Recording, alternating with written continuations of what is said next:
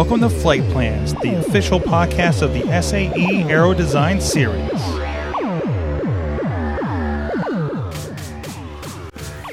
Hey guys, welcome to the podcast, and I guess this is officially the new season starting off here with this. I'm Mike Sorg, the video and podcast producer you see around the events here and hear the voice of for the CDS series with SAE. And today we're getting ready for that new season, as I mentioned, and of course, with every new season there's a few changes, and right out of the gate, the fun stuff is going to be registration, and that's what we're talking about with you guys today, so you can get all the tips. Make sure you're prepared and not caught off guard by these new changes that are looking to help everybody out. We have with us, we got a full complement here today in the studio. First, Ryan Good, the University Programs Coordinator for Formula SAE, is with us. How you doing, Ryan? How's it going, Mike? Good, good. Jamie Knopf is here, University Program Coordinator for Auto Draft Challenge. How you doing?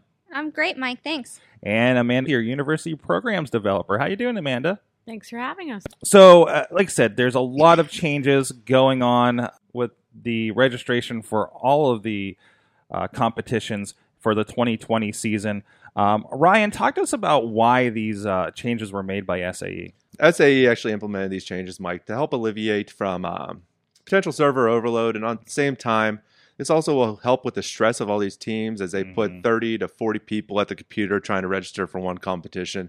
Now that's going to help pull away from that. As well, we want the opportunity for as many unique universities as possible to join these competitions. So we put in place some restrictions and that we're going to be speaking about today to help make sure that every university has the opportunity to enter the competition. As well, with one of the changes that were made is with Formula as compared to Baja and Aero. Formula now are going to award their top 10 teams from the previous year's competitions to register for any competition which they place the top 10 in. So, for example, previously, if a team registered in the top 10 for Michigan and the top 10 for Lincoln, they had to choose which competition they wanted to pre-register for. Now, with our new system, they can register for both of those competitions during that pre-registration window. So that's kind of the reason as to why we are doing these changes. And you mentioned at the beginning the stress and the server overload, which of course was very stressful, I'm sure, on the SAE side of things. That we've done the live streams for those, with the kids in there, and it is the best worst thing for them that day. It feels. Oh, it really is. I mean, these competitions, some of them fill up within a minute and a half. So they're all sitting there waiting for that 10 a.m. Eastern Standard Time to occur, and as soon as that happens, all 30 clicks are happening at the same time, rushing through that process. So this is really going to help out with that. And this is a situation that's been developing for years. I know since I've been working with you guys, being there for those sign-up days, the registration days, and watching that window get shorter and shorter every year, right? So, this is really kind of a response to the demand the competitions have had. Yeah, when I started 6 years ago. We did all registrations on the same day, and that was crazy. We shut down the server every year. It was really intense. It was a big deal around SAE and the IT department. And then a few years ago, we switched to having each series register on different days. That seemed to help a little bit. We worked really hard with the IT team to simplify the registration process as much as possible so that it took teams a shorter amount of time to get in, get registered, and get off so another team could get in there. We think we've captured all of the benefits that we have there, and now this just happened to be the right time with the philosophical shift to allowing as many unique universities in as possible. So the technology piece is really just an added benefit of the philosophical piece. But ultimately, I think it makes a better day for everyone if no one is setting off the SAE, DDoS alarms. So. That was the thing. This was so bad that, and we've talked about this on previous registration podcasts, that it all hits the servers and shuts down all the computers in the entire office. Yeah, because it looks like an attack because it's being, quote, air quotes, attacked by all of you guys trying to register at once from all over the country and the world.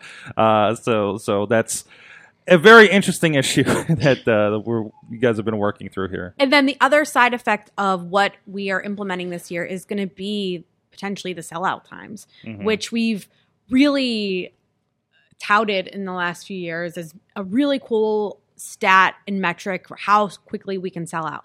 There's a chance we don't sell out some competitions that were being sold out for the last few years. So that's something else that is maybe it doesn't feel as cool, except now that means that every team that wants to compete in a competition has an opportunity to get on the registered team list before that second wave of registrations opens, which ultimately that's what we're looking for. So ideally, I want to see a lot more in different schools when we go to competition in 2020. Absolutely. Across the board. I like that.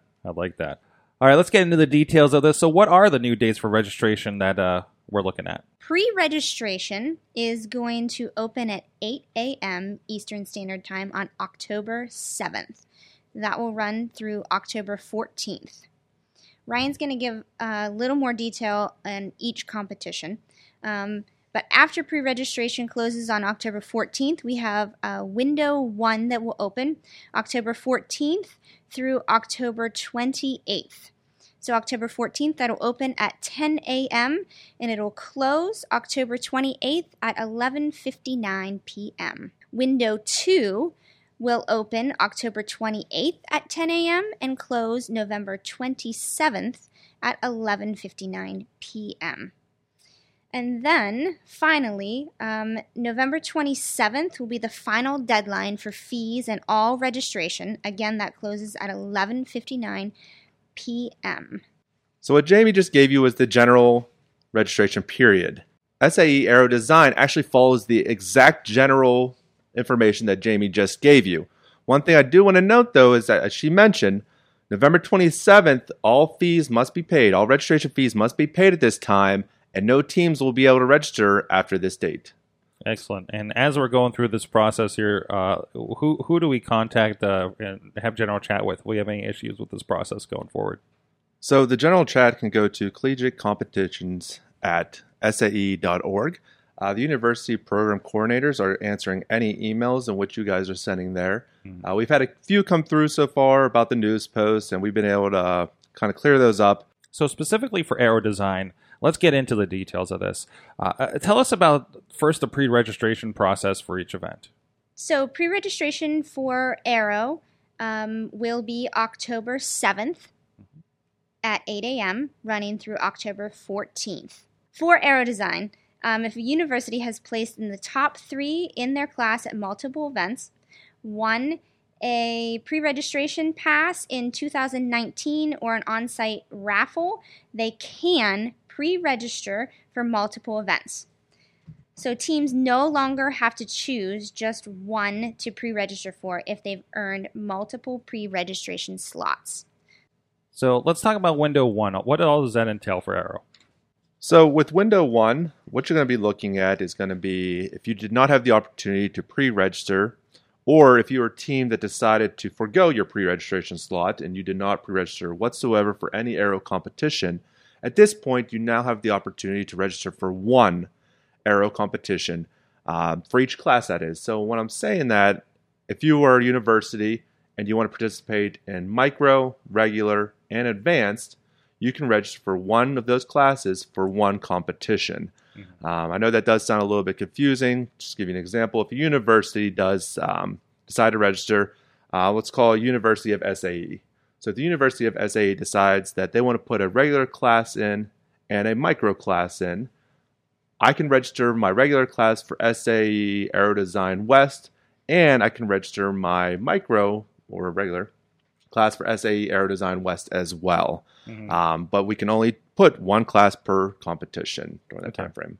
And can that be split if those classes, one maybe wants to go to West, one wants to go to East, like, you know, the micro from that school and the same school regular would like to go to the other competition? Yes, that is correct. So if your SAE Aero Design regular team wants to go to West, but your micro team wants to go to East during that time frame, that can occur. So what happens with window 2 with them? Window 2 is just a free-for-all at that point. So if you're an advanced class team, so let's say you during registration, window 1, you put your advanced class in to go to SAE Aero Design West. During window 2, your advanced team can now also register, if there are spots available, which at this time we're suspecting that there will be, they can register for Aero Design East. Okay. So it's kind of one of those opportunities that once those doors open, everybody's running for the gate. Excellent. So that fills in all the spots. So it's just again that first opportunity for everybody to have a chance to get in at least one competition this year. That is correct. So excellent. Is there any more support that's going to be going on leading into these registration processes, Ryan? So what we actually have currently is we have all this information out on our news feeds currently, and we also have it on our Facebook pages as well. If you do have any questions after hearing this podcast or after reading those news feeds, please feel free to reach out to us via email at collegiatecompetitions@sae.org. We'll be more than happy to answer any questions in which you currently have. On top of that, we are also working on an infographic that we're going to be able to share with teams at some point. And it's just going to be pictured of everything broken down, even in a simpler way. So we'll have pictures for the pre-registration process, we'll have pictures for the Window 1 process, and pictures for the Window 2 process. On top of that, we will also be hosting WebExes the week of September 22nd. We'll have one for Aero, we'll have one for Baja, and we'll also have one for Formula during that week period. If you check your CDS web pages, you'll also be able to find it on there as well. That kind of lays out the date and time in which we will be hosting these. The most important part of this year is going to be prepared ahead of time with all the information you need. It will be a very smooth registration if you know what you're doing, but it could be painful if your team makes the wrong decision and then you realize the implications after the fact. So just make sure you get ahead of it. Like Ryan said, reach out and email us about your specific situation if you're confused. Particularly the pre-reg gets a little confusing about what happens in Window 1 and Window 2. So please reach out. We're here for you to answer any of those questions. Ryan and Jamie are going to be doing the WebExes, which is a really, really, really important. If you've never seen the registration screens, they're going to be running through the registration screens, the total process. And I feel like we haven't actually said this enough during the podcast, so please don't hit refresh.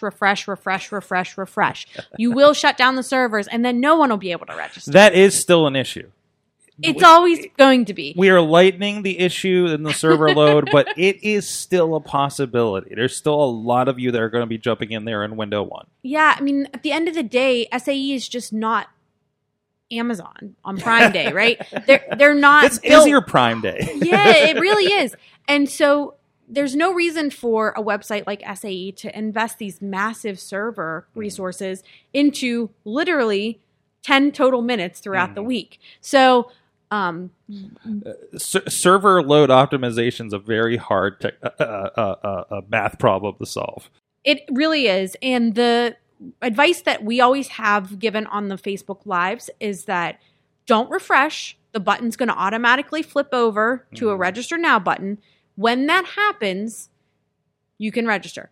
If you get stuck, then you can refresh. Wait for that button to flip. If it's after 10 a.m. Eastern Standard Time, which is also another really important note, make sure you have your time zones correct if you're not in Eastern time zone. Once that button flips over and you don't see it, it should have flipped over, it hasn't flipped over, then you can refresh. Don't do it leading up to 10 a.m. It just is going to shut it down for everyone. Well, looking forward to see how this goes. Looking forward to see the hopefully a new variety of teams across all the competitions this year as we get out there in 2020. Thank you, everybody. Thank you, Amanda, Ryan, and Jamie for joining me here and hashing through all the details and all these changes that we're having this year. And until next time, we'll see you guys out there. Please stay safe out there. Thanks for listening to Flight Plans, the SAE Aero Design podcast. As always, we want to hear from you, so email aerodesign@sae.org. The show notes for this episode and all others can be found at aerodesign.fireside.fm. Stay safe, and we'll catch you next episode.